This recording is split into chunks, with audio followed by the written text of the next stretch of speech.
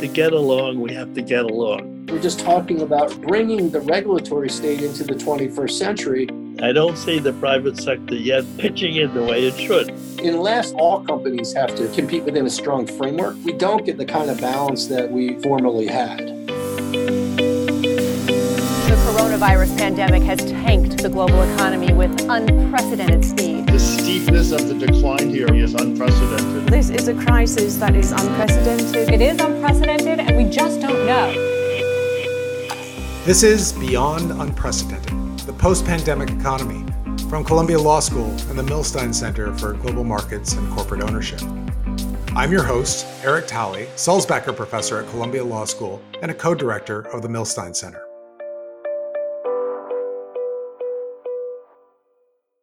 What's the purpose of a corporation? To make money for its shareholders, right? Well, that's what economist Milton Friedman famously wrote back in a 1970 essay. And in the 50 years since, his argument has become central to the way we think about corporations in society. The goal of maximizing shareholder value is now baked into mountains of legal precedents and regulatory mandates. But even before this year's pandemic, the so-called Friedman Doctrine had begun attracting pointed criticism amid growing concerns that include climate change, corporate political influence, wage stagnation, and wealth and income inequality. In fact, just last year, over 200 of the country's top CEOs signed on to an unprecedented declaration by the Business Roundtable, stating that the purpose of a corporation isn't solely to maximize shareholder welfare, but also to enhance the welfare of other stakeholders, such as employees, customers, suppliers, creditors, and surrounding communities. A year later, we now find ourselves hip deep in a global crisis that is even more far-reaching. And while shareholder primacy still has its champions, the COVID-19 pandemic and the worldwide racial justice movement have only increased pressures on corporate actors, not just to talk the talk, but to walk the walk of stakeholder capitalism by adopting concrete measures to safeguard environmental sustainability, social responsibility, and governance, popularly known as ESG. In short, the events of 2020 have raised the stakes in what was already a pivotal moment for how we think about corporations and how they think about themselves. What's behind this new energy on ESG and stakeholder capitalism? Is it merely optics or pretext, or have positions genuinely changed on these issues? How has the current deluge of crises affected the debate? And looking forward, would stakeholder capitalism make corporations more resilient, more responsive, and more responsible citizens for the next crisis? I'm excited to dive into these topics and more with our guests, Ira Milstein and Leo Strine, two of the country's leading gurus on corporate law and governance. Ira Milstein, Columbia Law School class of 1949, is the founding chair of the Milstein Center for Global Markets and Corporate Ownership at Columbia Law School, and the author of The Activist Director, Lessons from the Boardroom and the Future of the Corporation. He's also a senior partner at the international law firm of Weil, Gotshal & Manges, LLP. Leo Strine is of counsel in the corporate department of Wachtell, Lipton, Rosen & Katz. Prior to joining the firm, he was the Chief Justice of the Delaware Supreme Court.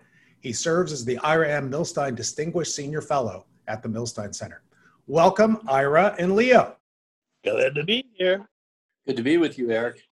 So I want to kick things off with the present day. And I want to start with you, Ira, with a very, very simple question, kind of having to do with what's happening right now. If you were a CEO today thinking about corporate governance, or probably you're advising CEOs who are thinking about corporate governance, what would keep you up at night? What would keep me up at night was whether that CEO would listen to me.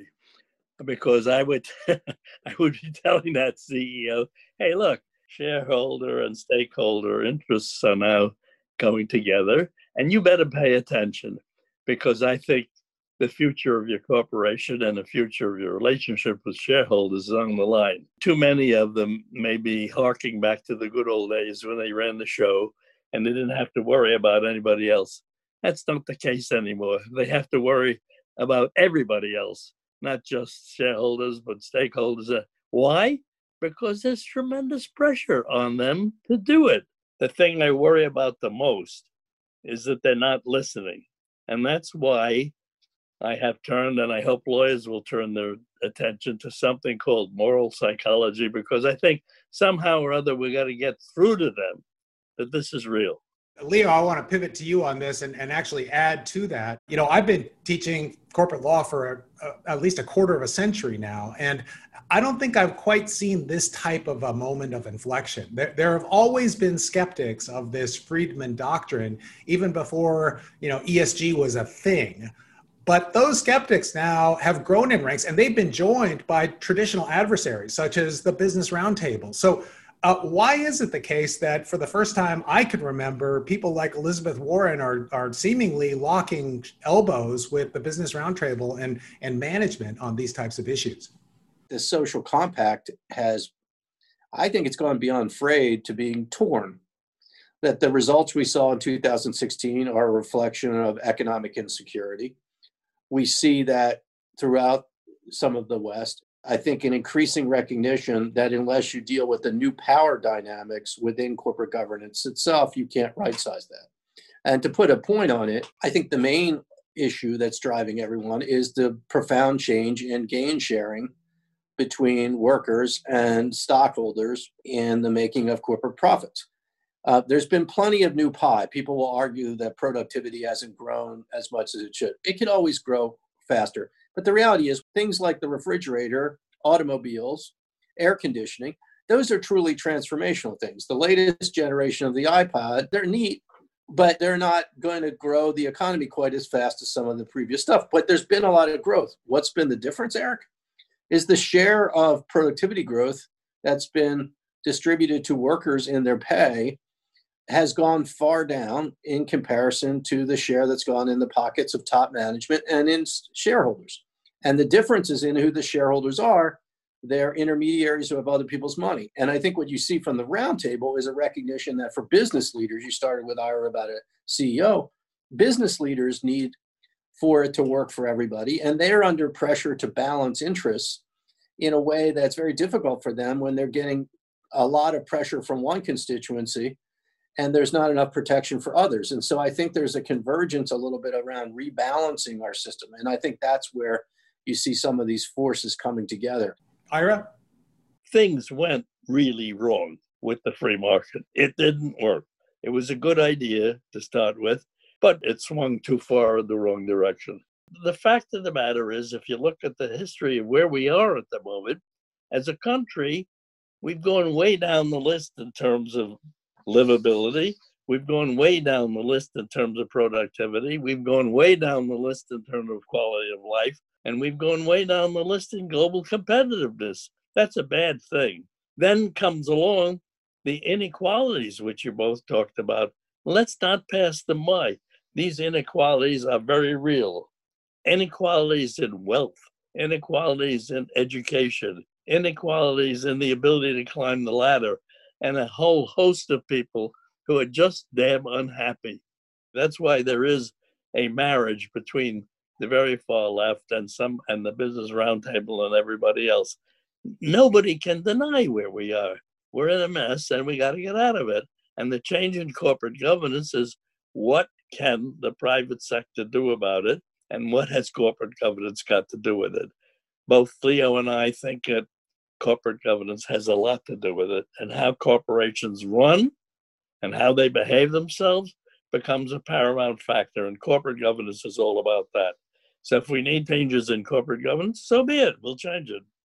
Now, you mentioned the ongoing multiple crises in the real economy, the racial justice concerns that continue to play a role in all different walks of life and political life. You know, this stakeholder debate was already kind of on a mid-level boil before any of these crises hit.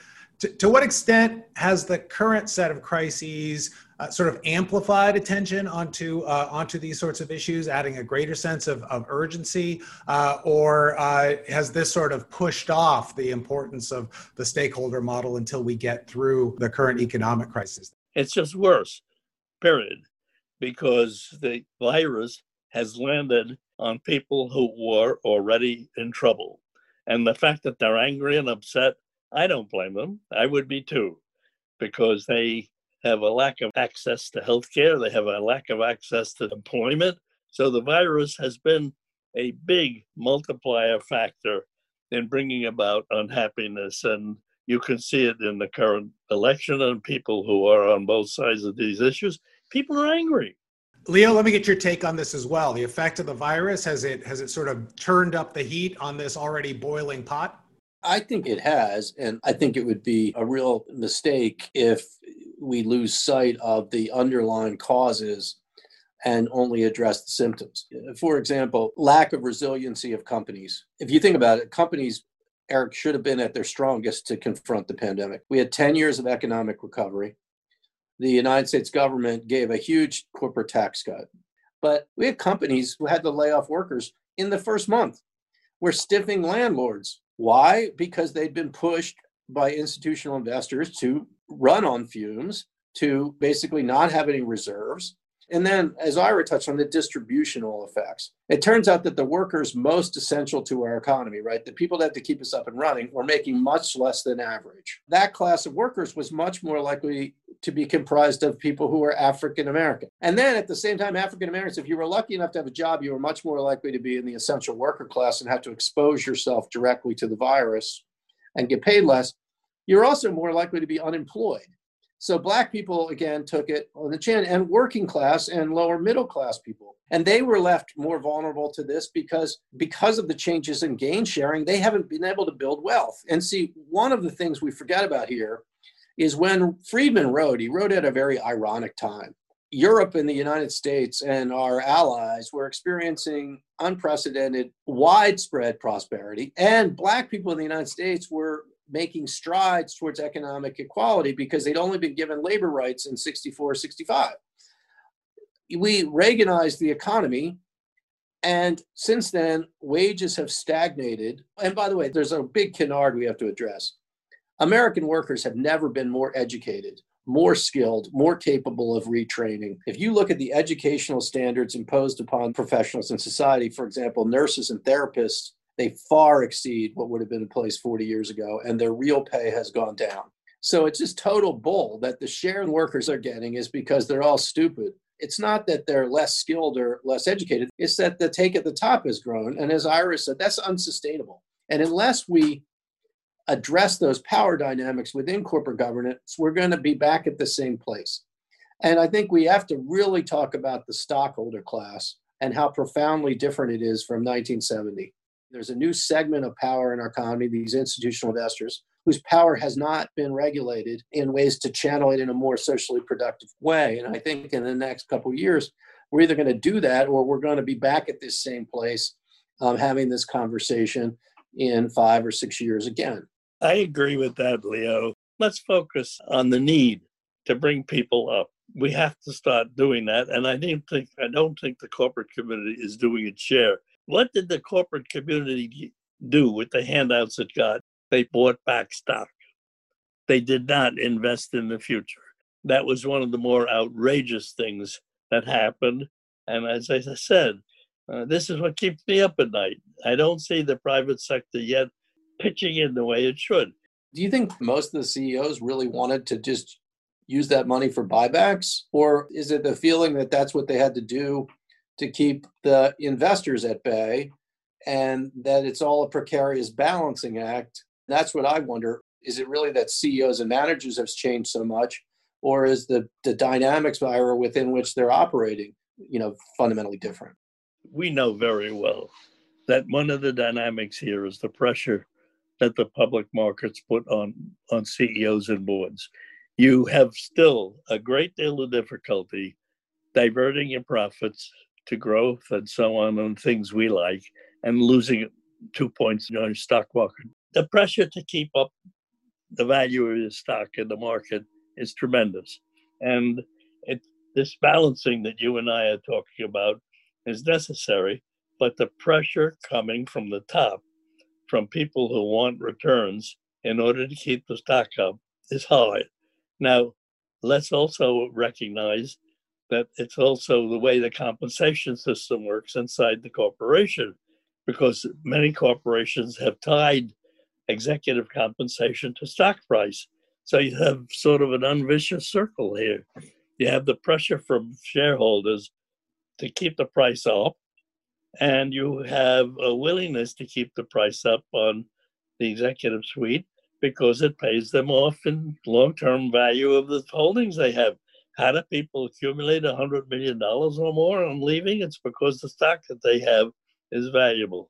So I think you have sort of an unvicious circle that's created by this pressure for more money and more stock price at higher levels. You're right. It's there.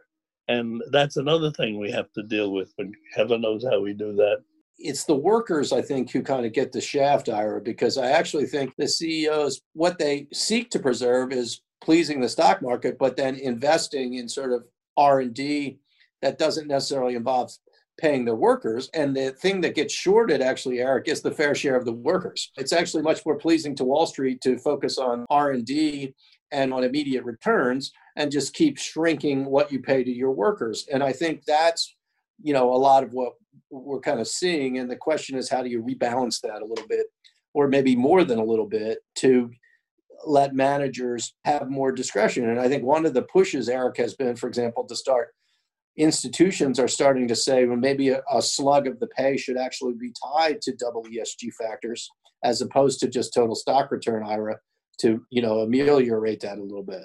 Stock price and stock return has not only been an incredibly focal measure of performance, but institutional investors and hedge funds and other sophisticated investors have been able to figure out how to almost sort of weaponize attention to stock returns as a way to put pressure on boards and CEOs. And I think Leo's probably right here that if we're going to have a serious capability to break out of this vicious circle, we're going to need to come up with a way to measure various attributes of performance under a stakeholder model. It's pretty easy to do that, or at least it's not that hard to do it under a shareholder primacy approach. Look at the stock returns, and you're going to have at least a proxy for how things are going.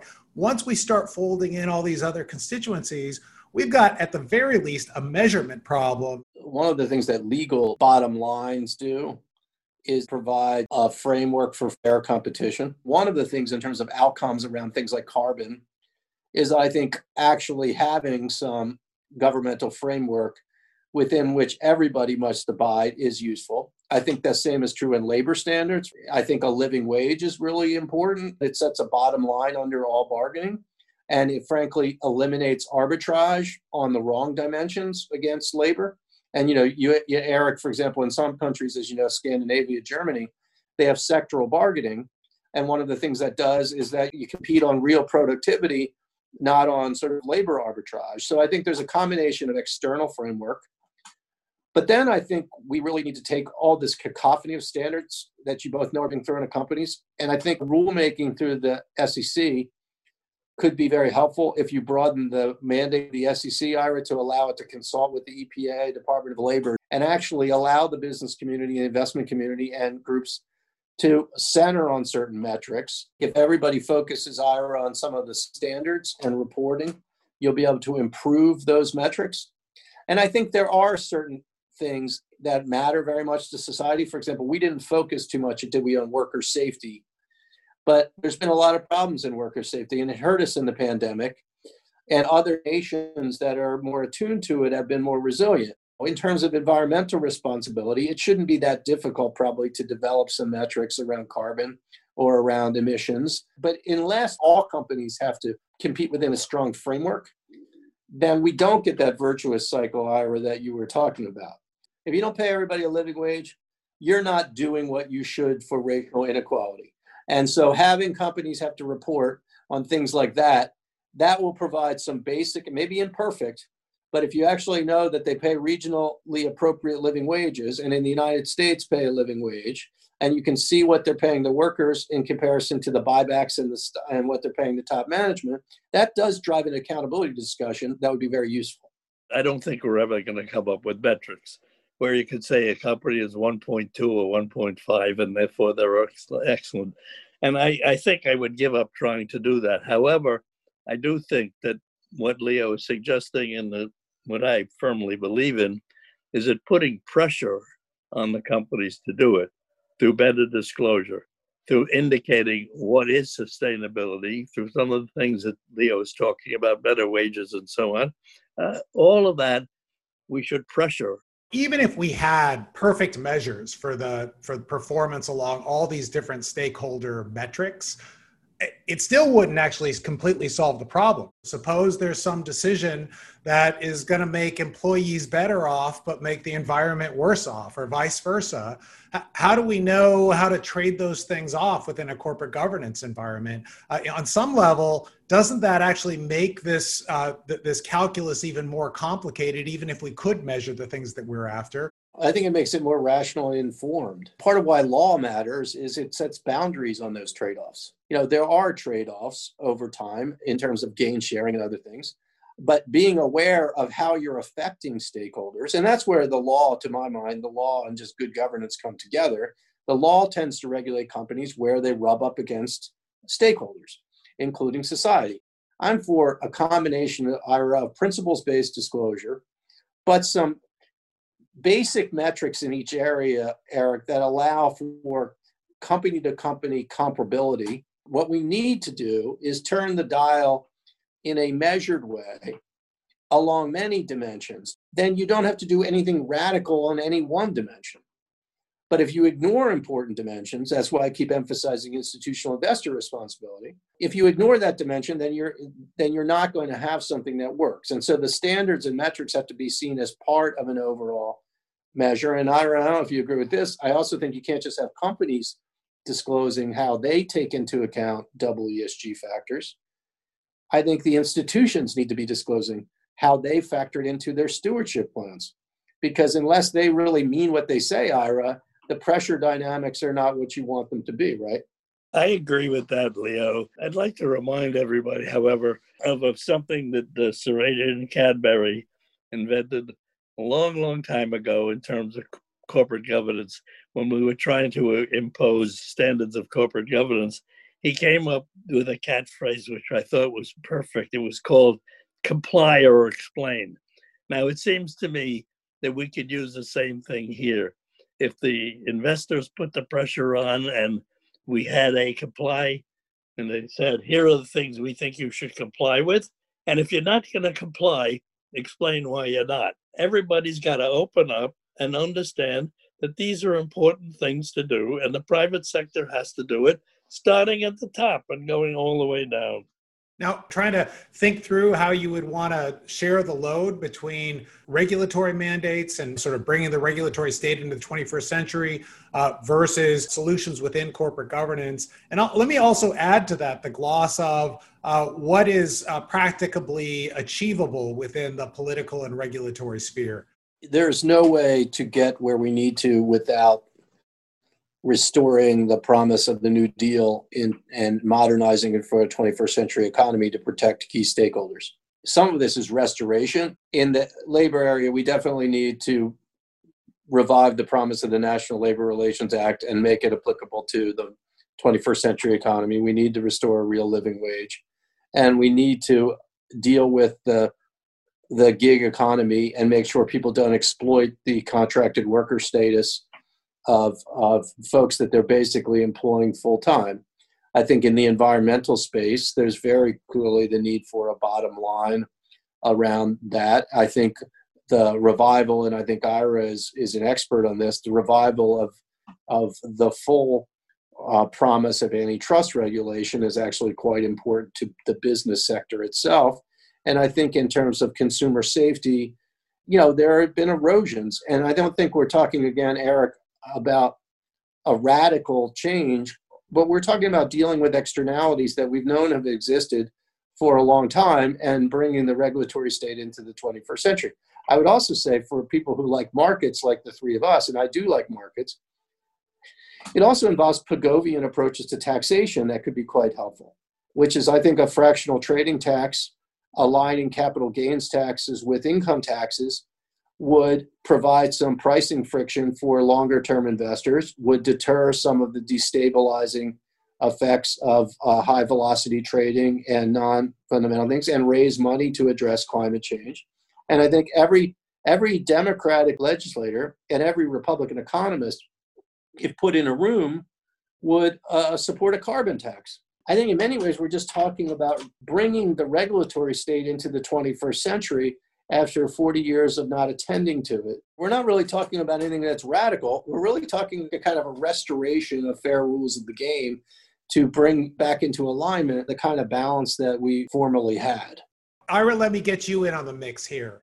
The menu Leo has laid out is unquestionably a great menu. There's no question about it. All the legislative changes and regulatory changes are necessary. I don't believe that the dysfunction in government is going to go away soon, and it may require some changes in the political system to get us to a place where we can pass laws again, do some of the things which Leo is recommending. Of course, he knows we can't do them all at once, but we can do some of them. And in my view, we need some of them. We need government, we need legislation, we need everything. So what I have done, simply from my old-fashioned view, is look back at a time when the private sector knew what to do.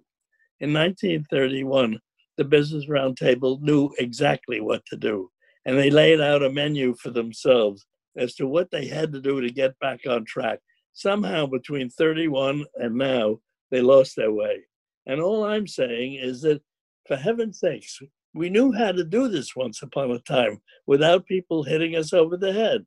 Why don't we go back to the way we... The only people I know I can talk to who might be able to do something at this point are corporations and the private sector.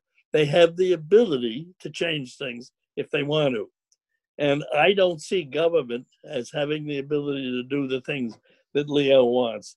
The private sector didn't cure the Depression. They didn't cure the dysfunctions of the 19th century economy that was lingering into the 20th century. It was a partnership with government. It was a New Deal as a president who respected the free market forces, but channeled them. A lot of, frankly, the great business stories of the 20th century and the 21st century result from government inventions and government investments. We don't have Silicon Valley without the technological developments fueled by federal government research. You can't even wash a chip in the Silicon Valley, Eric, without government. You wouldn't have water to do it. You wouldn't have the pharmaceuticals, the transportation infrastructure that facilitated growth, the social fabric structure around economic security that took some of the load off the private sector, Ira, as you know, social security, things like that made it a lot easier for private sector businesses to thrive in their space. I think there's a recognition that we've let some of what helped us as a win-win approach go. I have a little bit more optimism than Ira that we can get some of this done in a meaningful way. But I will tell you, I have total skepticism that the private sector alone, without a requirement that everybody pull in the same basic direction, will do it. Because if they were so good at this, we wouldn't be in the situation we are in. And I don't think that they're bad people. I think that the reality is incentive systems matter. The rules of the game matter. And I think we have a chance next year to put the shared prosperity and economic security for the American people first, and to set an example that will serve us well in international markets. Will it happen? I like to think so. And a lot's going to depend on what happens in the next 2 weeks at the presidential level and in the U.S. Senate. But if the U.S. Senate turns Democratic, then you're also going to have a situation where a lot of Republicans in states where people care about economic security are going to be very attracted by a President Biden agenda that focuses on infrastructure investment, that focuses on supporting working people, that focuses on investing and helping the private sector in training their workers, and in, frankly, focusing the corporate governance system on being fair to all stakeholders. I think that's going to be attractive across party lines, Ira. And so I guess I have, I'm not typically seen as an optimist, but I do think it's a time of promise. I also agree that we need government in the long run. No question about that. But I'm a doer, and I think things at this point need doing. And the only place I know where to push the button is in the private sector. I can't make the government do anything, but I can talk to the private sector, and you can talk to the private sector, and Columbia can talk to the private sector.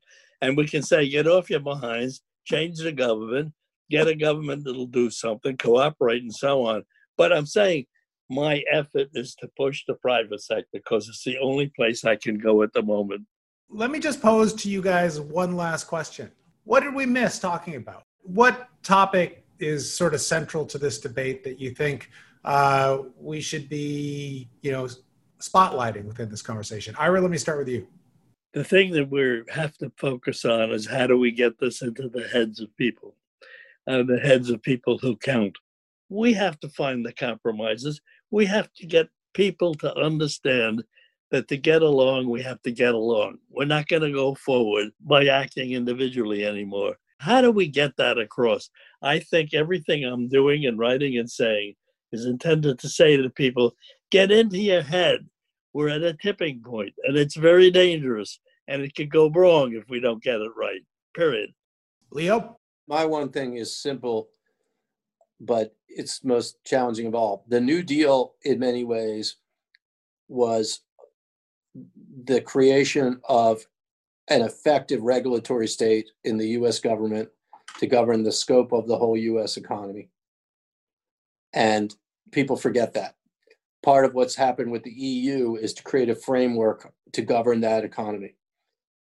We really need to knit together as a globe around common values to address things like climate change, fair worker protection, those sorts of things, Eric. And so I think the one thing we didn't discuss is the international dynamic and how convergence around shared values, applying upward pressure for stakeholders on upward standards of living for workers in regionally appropriate ways so that we can include the developing world without arbitrage against workers in our own. I think that is a really important topic. And unfortunately, the last 4 years have worked a lot of injury to important international institutions that we actually have to revitalize and depend upon to address these things, because the forces of the economy are just much larger than any single nation, even the United States, can control.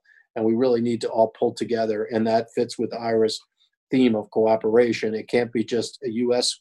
cooperative effort. It has to be a nations of shared values, extending them to make sure that we all have economies that we can be proud of and that are focused on sustaining our ability to survive as a species. It's a great point. Although I could continue talking about this all day, I think we're probably going to have to stop it here. Ira, Leo, thanks so much for joining us on the podcast. It's been an honor, Eric. Thank you very much. I enjoyed it. Thank you. My guests today were Ira Milstein and Leo Strine. Join me next time for another episode of Beyond Unprecedented. And make sure to subscribe wherever you get your podcasts. Thanks so much for listening.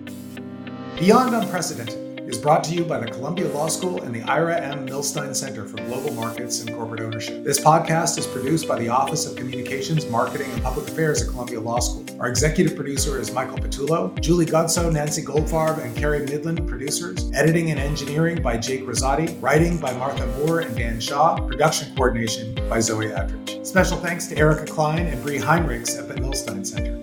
If you like what you hear, please leave us a review on your podcast platform. If you're interested in learning more about law, the economy, and society, visit us at law.columbia.edu or follow us on Facebook, Twitter, and Instagram.